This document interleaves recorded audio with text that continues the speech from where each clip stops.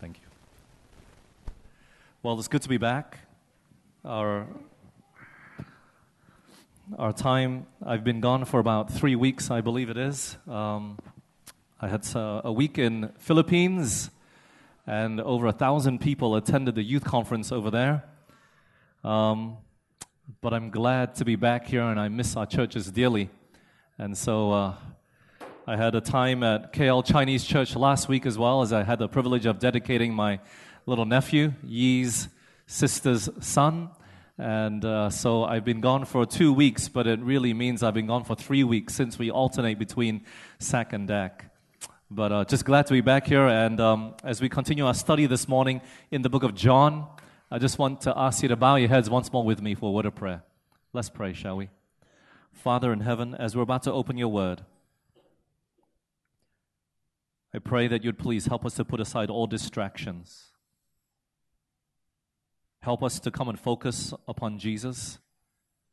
Help us to understand the word that we're about to read and even the spoken word.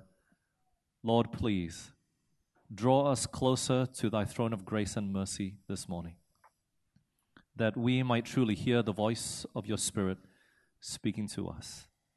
Guide us now, O Lord, we pray, in Jesus' name. Amen.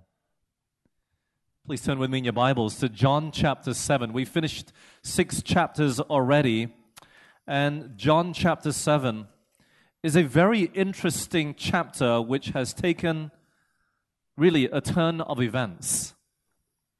John chapter 7, we're starting in verse 1 there. The Bible says, "After these things, Jesus walked in Galilee, for he would not walk in Jewry because the Jews sought to kill him." Now, what's very interesting is what has happened in the first 6 chapters of the book of John. And if we were just to recap, in John chapter 1 is just Jesus' introduction, and then he has his encounter with Philip and Nathanael. Nothing serious, nothing that would warrant anybody to want to kill him.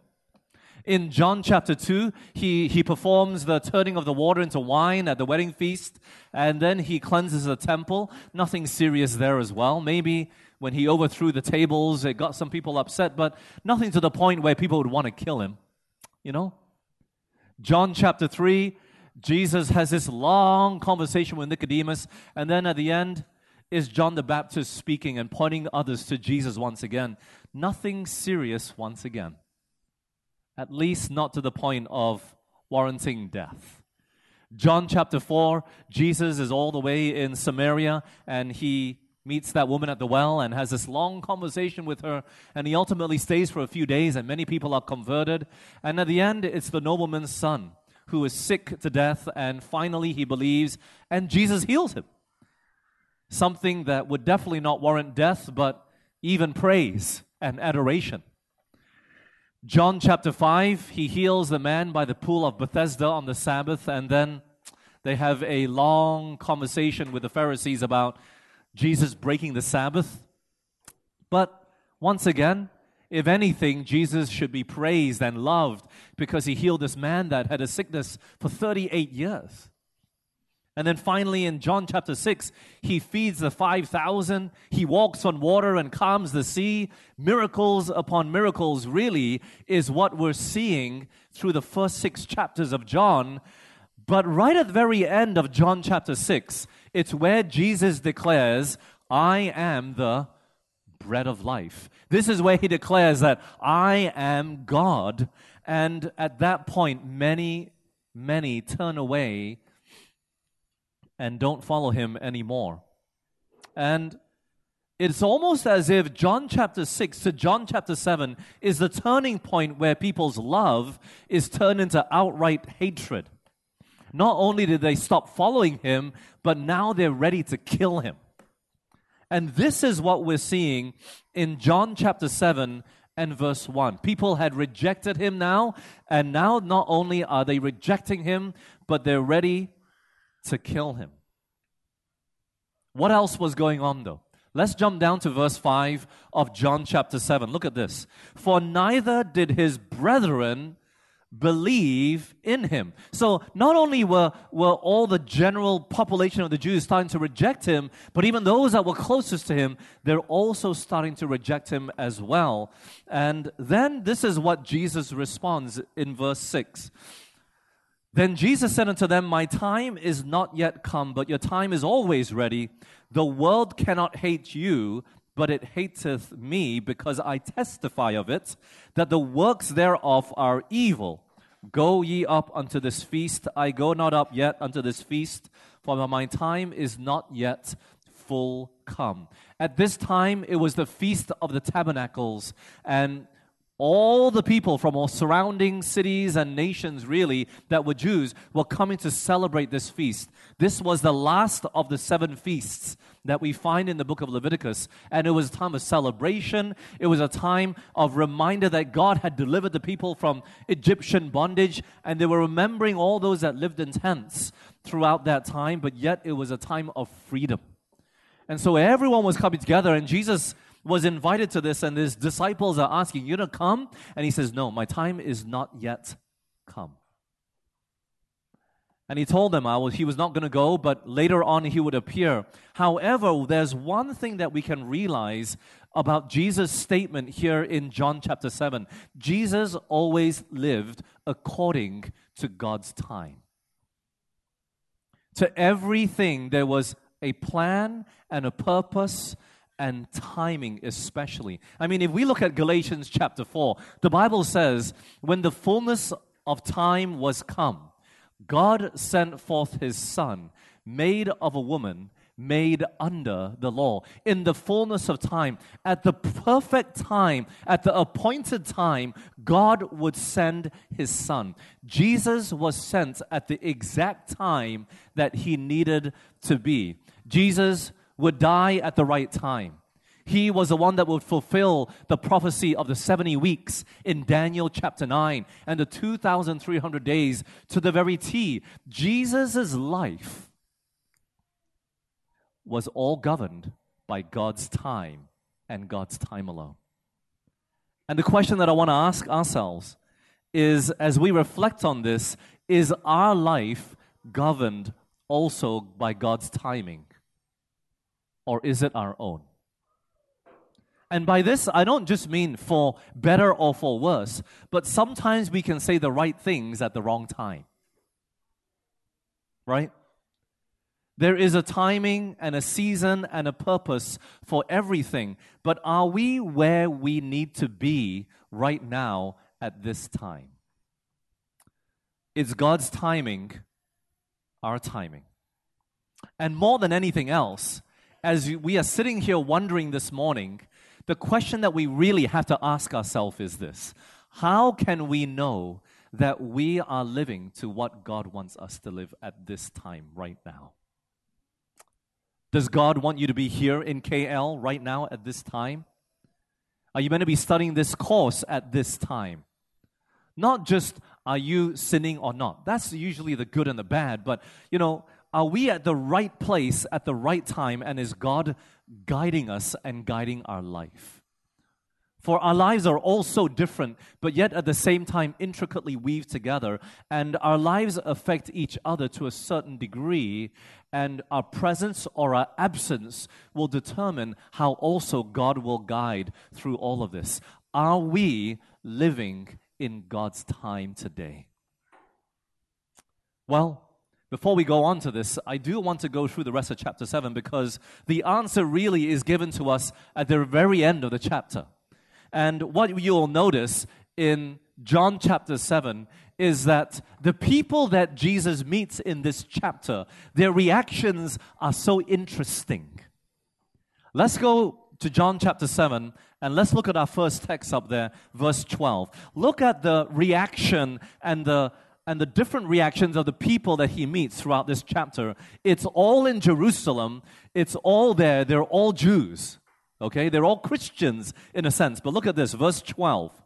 And there was much murmuring among the people concerning him. For some said, he is a good man. Others said, no, he deceives the people. Do you see that? There were two groups of people. He's a good man, but he what? He deceives the people. Look at verse 15. Jump down with me to verse 15. And the Jews marveled, saying, how knoweth this man letters, having never learned? They were amazed at the knowledge that Jesus had and how he knew the Bible or the scriptures or whatever he said. It was so deep. Deeper than what the Pharisees knew, who had studied in those schools of theology, and they came out as apparently learned men. But yet these people marveled at Jesus. They were amazed at his knowledge. And then, verse 20, look at this. The people answered and said, what? Hello? You have a devil. Do you see that? They're amazed. Then all of a sudden you have a devil. Jump down to verse 30. Then they sought to take him, but no man laid hands on him because his hour was what? Not yet come. They were ready to take him. They were amazed by him. Some believed in him. They said he was a good man. Now that they say he's a devil, they're ready to take him.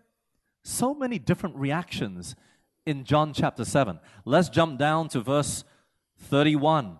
And many of the people believed on him and said, when Christ cometh, will he do more miracles than these which this man hath done? Now, they're ready to believe on him again. Do you see that? Verse 40. Look at this. Many of the people, therefore, when they heard this saying, said, of a truth, this is that prophet. And that prophet, you see the word prophet, the capital P, it was that prophet that Moses was prophesying of that would come and basically be the Messiah, the Savior. And so all of a sudden the crowd now says, oh, that's the prophet that should come. They're ready to take him. They're ready to kill him. They're ready to crown him. They call him a devil. They're amazed by him. Do you see that? And then lastly, in verse 43, so there was a division among the people because of him. Through and through, these Jews were constantly divided over Jesus. And you would almost imagine these people to be like double-minded. One minute they're for him, the next minute they're ready to kill him. This happened in John chapter 6 as well. After Jesus fed them with bread and fish, they were ready to make him king. And then he gives this long speech. They all rejected him.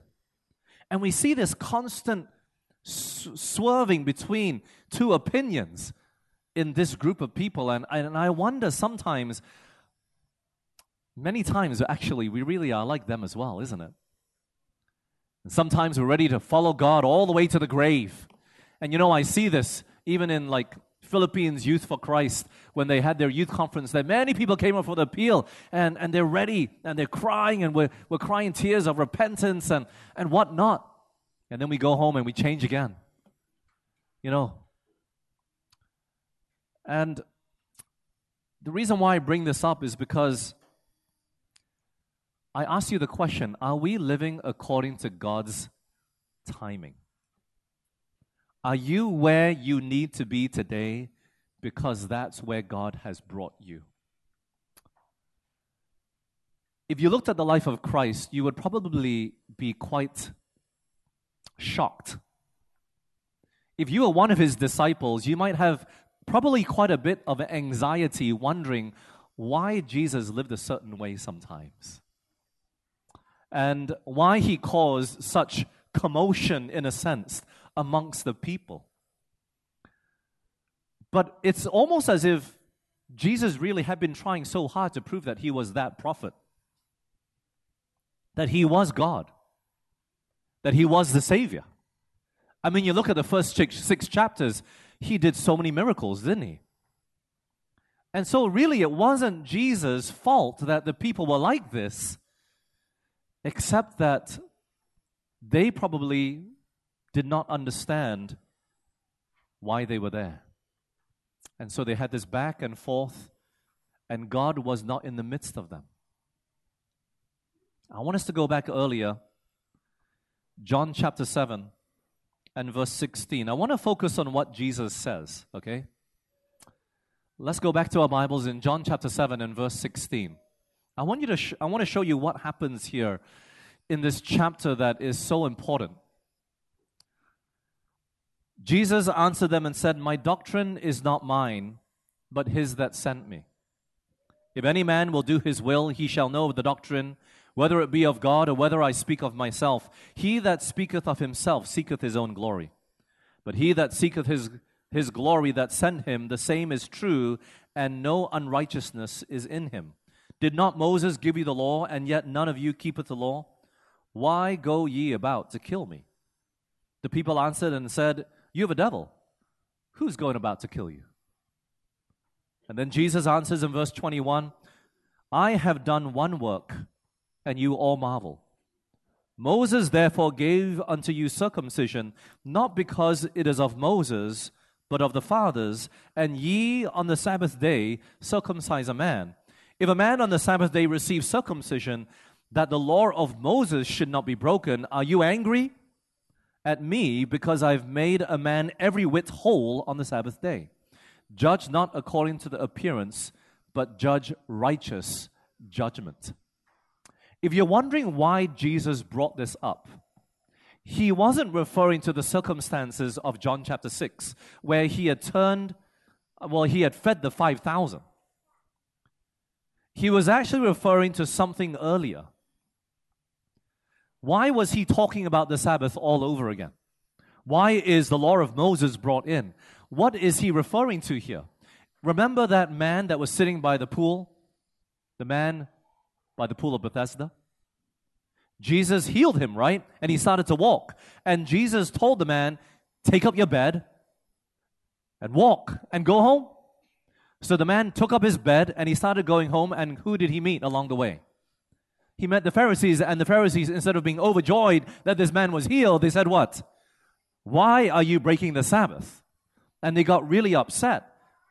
And eventually, they found out that Jesus was the one that told this man to take up his bed and walk. In other words, Jesus was a Sabbath breaker.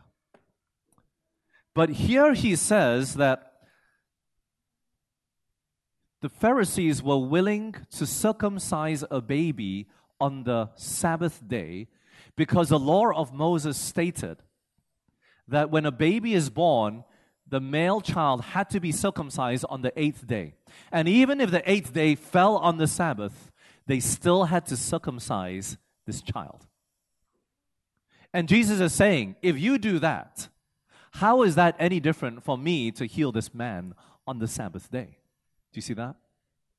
And so that's why at the end in verse 24, he's telling the Pharisees and the priests, "I want you not to judge according to appearance, but judge righteous judgment." In other words, you must be impartial. He's reasoning with them, but he's showing them that they were hypocrites. Do you see that? It's like, you do this, but yet you're condemning me for doing this. Now you tell me what's the difference, and they couldn't. And so Jesus was trying to reason with them and show them that what he did in John chapter 5 was okay. There was nothing wrong with it. You know, when Jesus would say such statements, when he would give such a speech, it would only result in two types of reactions. Do you know this? Well, what is the sort of message that he gave? It was a straight message. And the first reaction, if you were standing there listening to Jesus' word, the first reaction you would have is they would see the error of their ways and what? Repent. Jesus, you're right. We've been hypocrites. We shouldn't have done that. We circumcised, you're right. And you healed, and that's just as good, if not better. We shouldn't be hypocrites. I'm sorry. That should be the first reaction, right? But if you didn't have that sort of reaction, the other reaction that you would have is it would make you angry and you'd want to kill him even more. When a person comes and gives you usually a straight message, it results in only one of two. You'll either repent or you'll get even more angry at the person that told you that straight message. Right? Now, it doesn't take a genius to figure out which course the Pharisees took. Which one do you think it was? Obviously, the second one. The Pharisees, they weren't repenting. Jesus exposed their hypocrisy, and it just made them even the more angry. But you know, friends, I want to show you that Jesus actually, throughout the first few chapters of John, he's been giving straight messages. Do you know that? John chapter 3. What did he say to Nicodemus? You got to be born again. Basically, he told Nicodemus, in this current state, you're lost. How about the woman at the well? What did Jesus say to her that was so straight? Oh, I know you. You have 5 husbands. And the one that you're currently with is not even your husband. That's pretty straight up, isn't it? How about the nobleman? You know that nobleman whose son was sick? Do you remember what Jesus said to him? He said, except you see signs and wonders, you won't believe. Straight message once again. How about the man by the pool of Bethesda? What did he say to him after he was healed and he found him again? What did he say to that man? He said, sin no more, lest the what? Worst thing come upon you. That's pretty serious, right? And then finally, to the Jews, after he fed them, he said what? I'm the bread of life. You got to eat my flesh and drink my blood. You know, when you look at the first few chapters of the book of John, Jesus actually had been doing this earlier already. He'd been giving a pretty straight message. Of course he was tender. But you know what he was trying to do? He was trying to wake them up to their need, to realize their hypocrisy and their need of him. Not just to condemn them for the sake of condemning because he hated them, no. But Jesus spoke these words because he loved them. And in John chapter 7, we see the same thing. We see the same instance come up again. And, had they seen their hypocrisy and repented, they would have realized Jesus really knows what he's talking about. Yes, he can read our hearts. He's the teacher that we've been waiting for. He's that prophet that would come and lead us. Had they only not been so hard and proud, they might have accepted Jesus right there and then. But the feast goes on and they continue to have this conversation. But now, John chapter 7, please jump down with me to verse 37. It's towards the end of the feast. The feast days went, the Feast of Tabernacles went for 7 days. And on this last day in verse 37, the great day of the feast, it says, Jesus stood and cried, saying, if any man thirst, let him come unto me and drink. He that believeth on me, as the scripture has said, out of his belly shall flow rivers of living water. You know, Jesus said, if any man what? Thirst. If any person not just is thirsty, but if he realizes that he is thirsty, realize their condition. Revelation chapter 22 and verse 17, written by the same author, says the same thing. And the Spirit and bride say, come. And let him that heareth say, come. And let him that is athirst come. And whosoever will, let him take the water of life freely. This is the invitation that actually John gives at the very end of Revelation to everybody. If you recognize your thirst, then come and drink. And I'm telling you, friends, this is what Jesus was trying to do with the Jewish nation.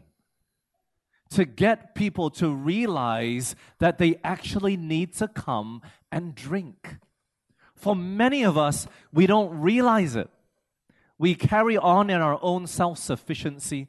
We carry our lives on continually thinking that this is what I should be doing and this is where I need to be. And we're satisfied, we're content, and we don't see the need for continual growth. Jesus said the same words to the woman at the well, actually. John 4:14, but whosoever drinketh of the water that I shall give him shall never thirst, but the water that I shall give him shall be in him a well of water springing up into everlasting life. And this woman just said, well, please give me that water then. But that's where Jesus said, oh, go get your husband. And he highlighted her problem and helped her to realize that she did not realize her necessity and her need yet. Friends, what is this living water? Verse 39 of John chapter 7, I didn't finish it.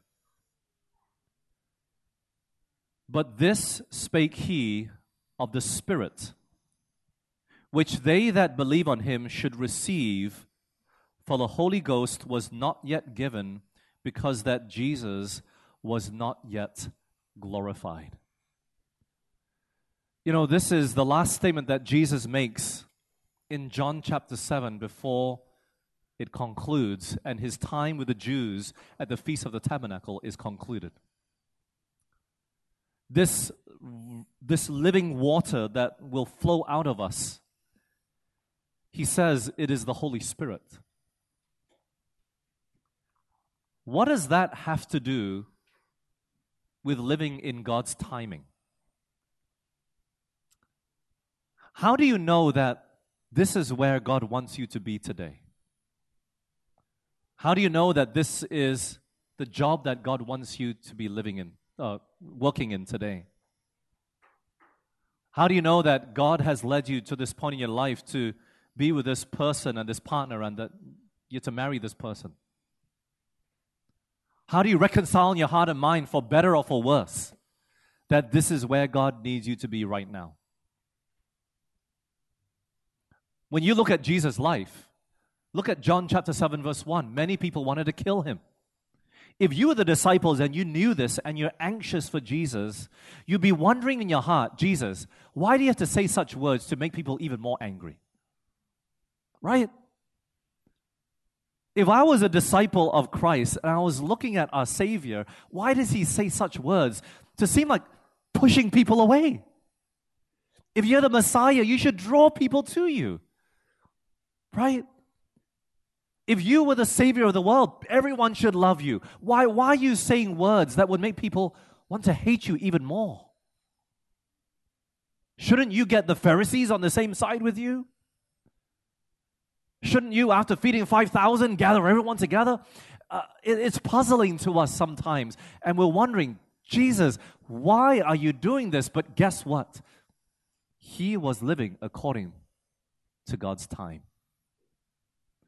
He was saying the words that God wanted him to say. He was doing the things that God wanted him to do. He was being in the place where God wanted him to be, like at that well to meet the woman of Samaria. And God was verily with him when he said to the Jews, you got to eat my flesh and drink my blood. God was right there with him when he was in the temple and he was throwing the table over and chasing all those people out. God was right there with him. And you know what? At the end of all that Jesus did, where did it land him? Right there on the cross.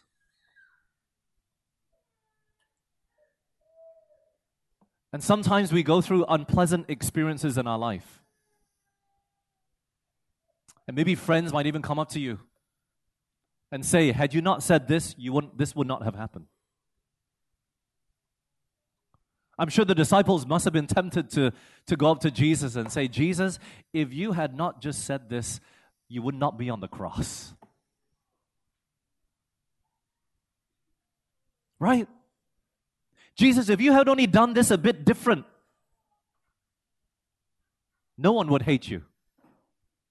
And no one would kill you. I can understand why they hate you, Jesus. You know? But friends, sometimes when you live according to God's timing,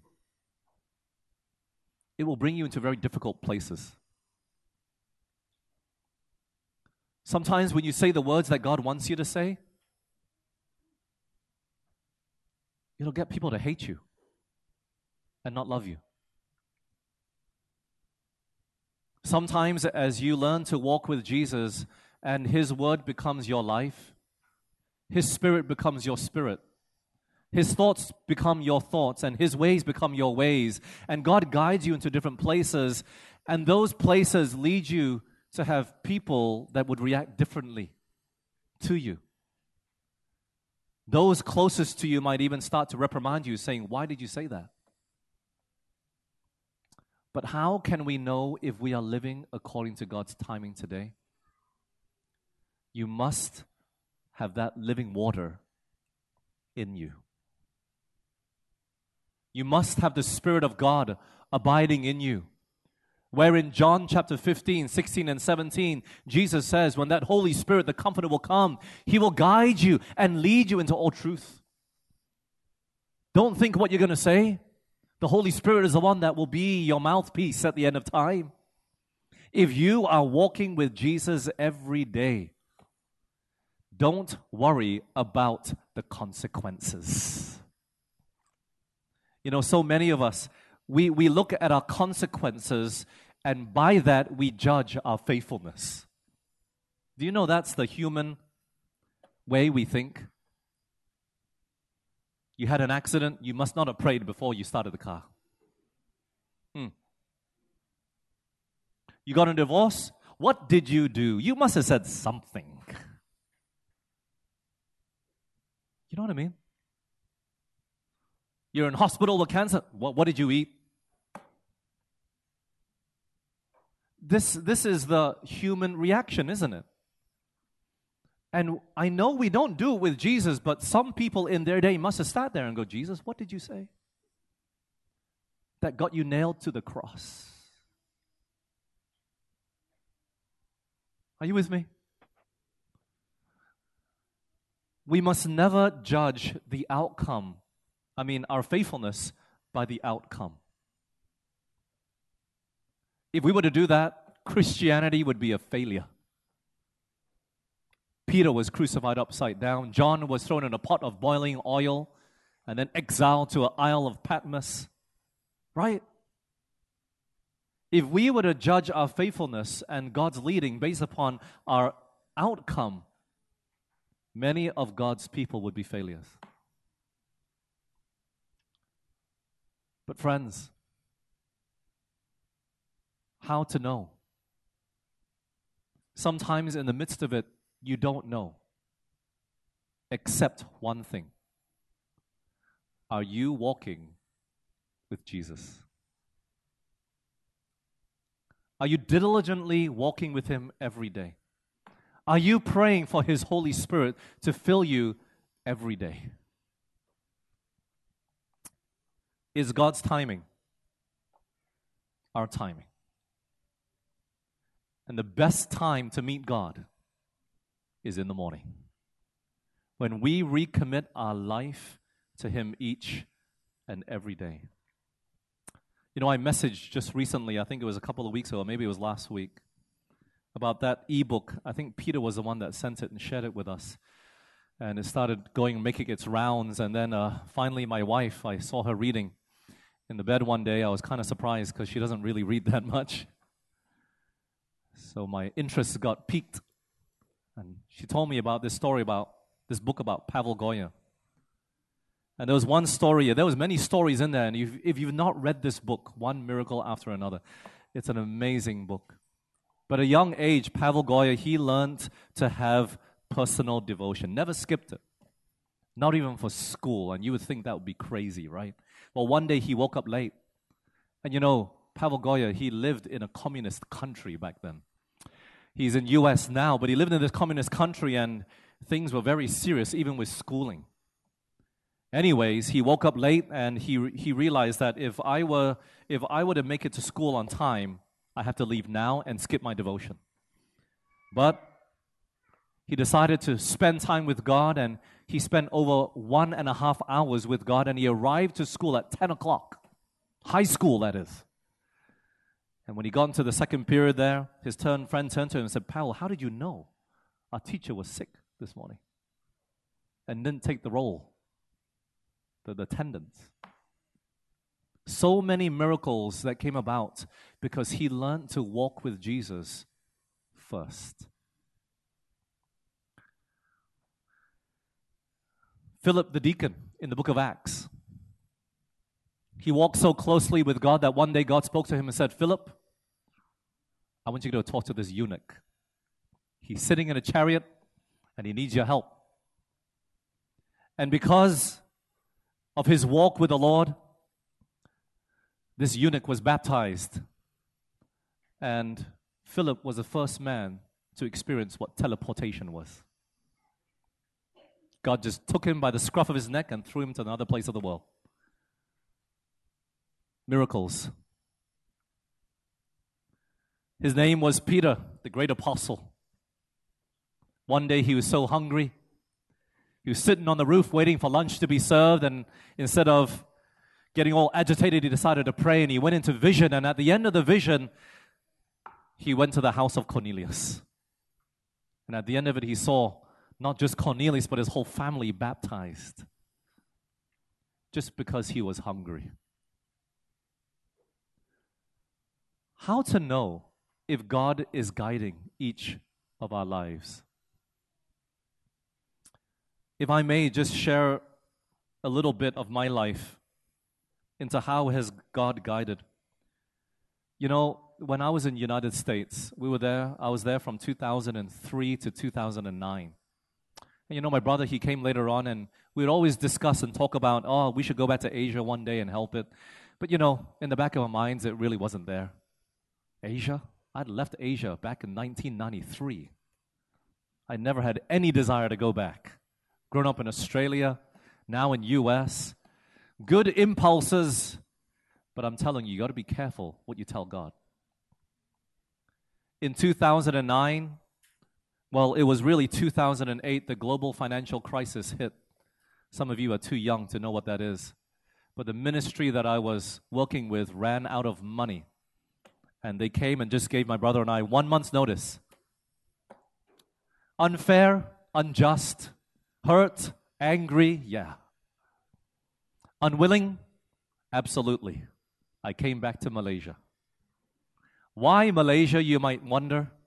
Because if I went back to Australia and lay on my parents' couch, I would endure nagging until I died. I have Asian parents. So I came back to Malaysia. My brother came back here. Buffy was from here, of course. My soon-to-be wife was from here. So I came here and just to wait it out to see what opportunities would await for me to be there go back to U.S. None of the doors opened up. And by the time I got back to Ainan, who was looking for a Bible teacher, they had already gotten another person to teach for the next 6 months. So they said, wait till September. I said, okay, we'll see. In January, I got an offer to work in Taiwan as a chaplain. I said, I'll take it. I sent my resume. In one day, they came back to me and said, you're hired. I was shocked. But I thought, Lord, this is how you're leading. So after I got married in June, we moved off to Taiwan. And as soon as I started working, I hated it. And I said, why, God? And you know, in times of discouragement and darkness, we always ask why. And we forget that God led us to that point. Do you know that? And I've learned that instead of asking why, just pray, God, help me through it. But I got to that point, and I would come back from school at lunchtime every day and lie on that tiled floor with a headache. I just hated it. Teaching high school Bible to 72 students every day.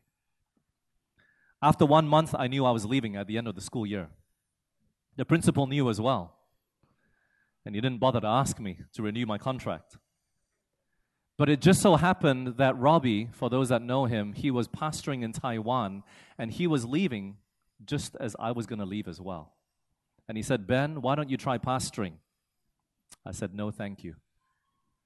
And he said, no, just give it a try.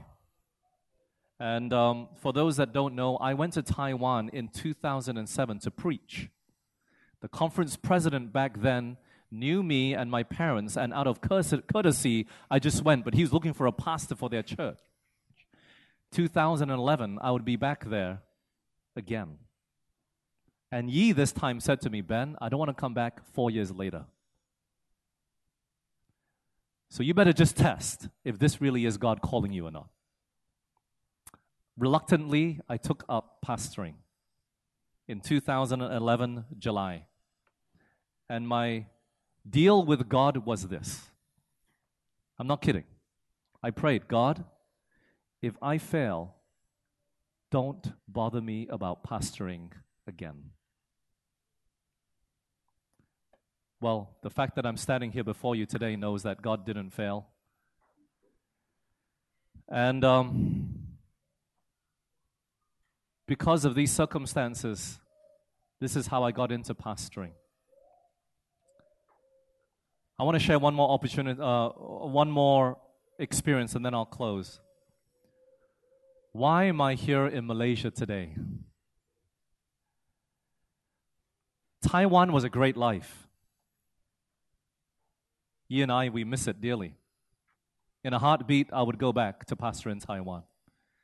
It's a much nicer city than KL. It's safer. It's just as polluted, but sometimes a typhoon comes and blows all the pollution away, and you see the blue skies for a little while. But life was good, and we had a good church. And the only reason why I decided to come back to Malaysia is because David, he said that they were setting up a Bible school. And I've always wanted to teach Bible, not at high school level, but to those who wanted to learn. And so when David came knocking and said, Ben, come back, we need a teacher, we need someone to run the Bible school, I looked at my wife and she said, are you sure? For those that know my brother and I, we're fire and oil. He lights the fire, I pour the oil on. And when I told my mom, she's like, are you sure? When I told my sister, are you sure? How to know if this is God's will or not? The only thing that I could go back to, the only thing that, even when it came to going to Taiwan and pastoring there, even to take up the pastorship, even to move back to Malaysia, the only thing that I could count on was, God, am I walking with you today? I'm not sure. But you told me that if I delight in you, you give me the desires of my heart. And the desires of my heart is not to pastor, I'm sorry.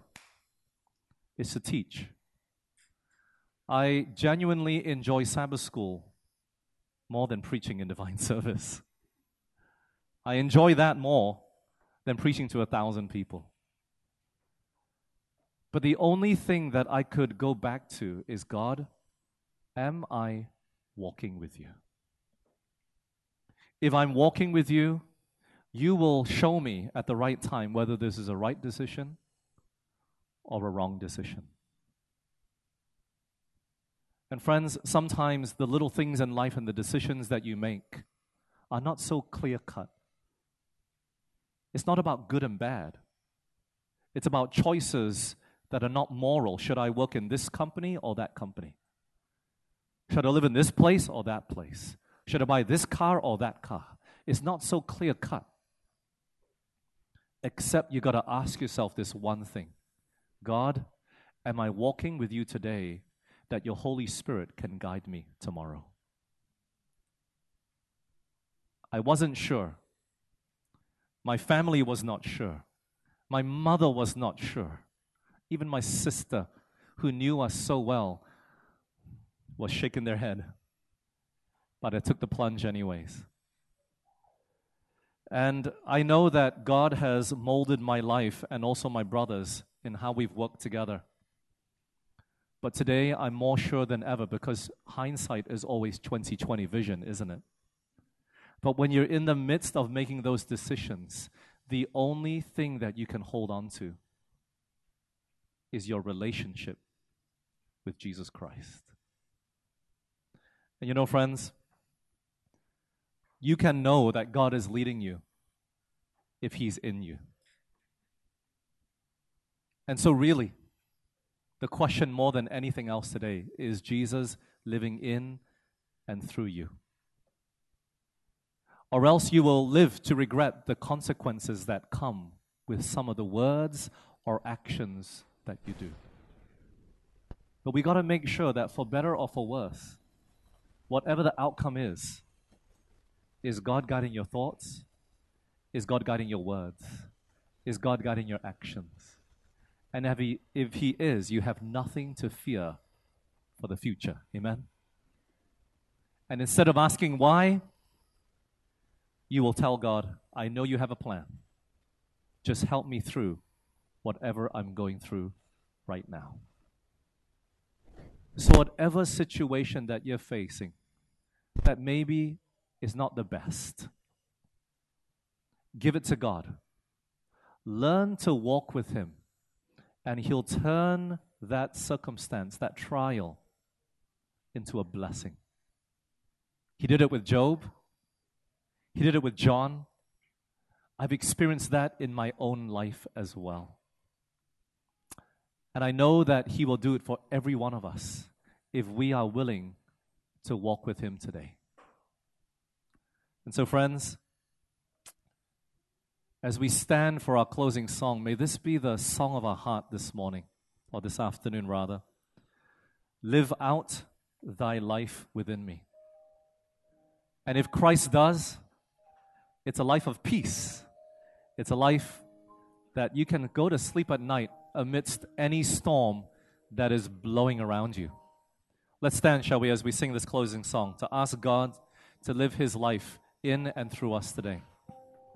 You know, following Christ is not always a bed of roses. Sometimes it takes a lot of faith. There's worry behind it. There's stress behind it.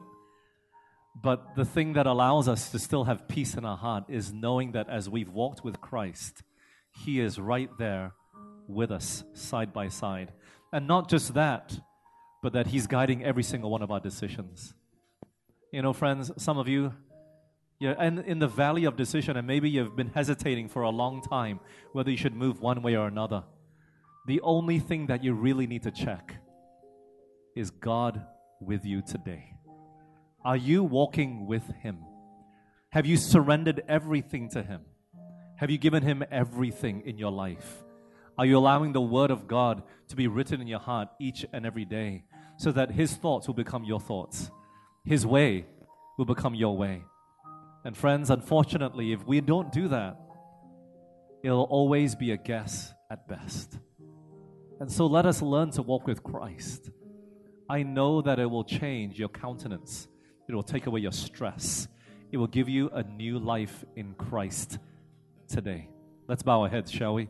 Father in heaven, Lord, You've always wanted to come and commune with us. But so many of us, we get so busy with life. We get busy with our jobs. We get busy with our families. We get busy with our studies. We get busy having fun. And we leave You behind. And then when the tough times come, Lord, we turn around and we blame You, not realizing that we are the ones that brought it upon ourselves. But Lord, help us to learn to walk with You today, to make You our constant companion, that through the thick and the thin, we can make sure that we've submitted our life to You each and every day. That whatever stresses and trials come our way, we'll not lose our faith, but we'll have greater confidence knowing that the God of this universe is right there by our side. So Lord, guide each of us. Lead us to the fountains of living waters that we might drink and be filled, that truly the Holy Spirit might abide in each of us today. Bless us, O Lord, to that end. We pray in Jesus' name. Amen.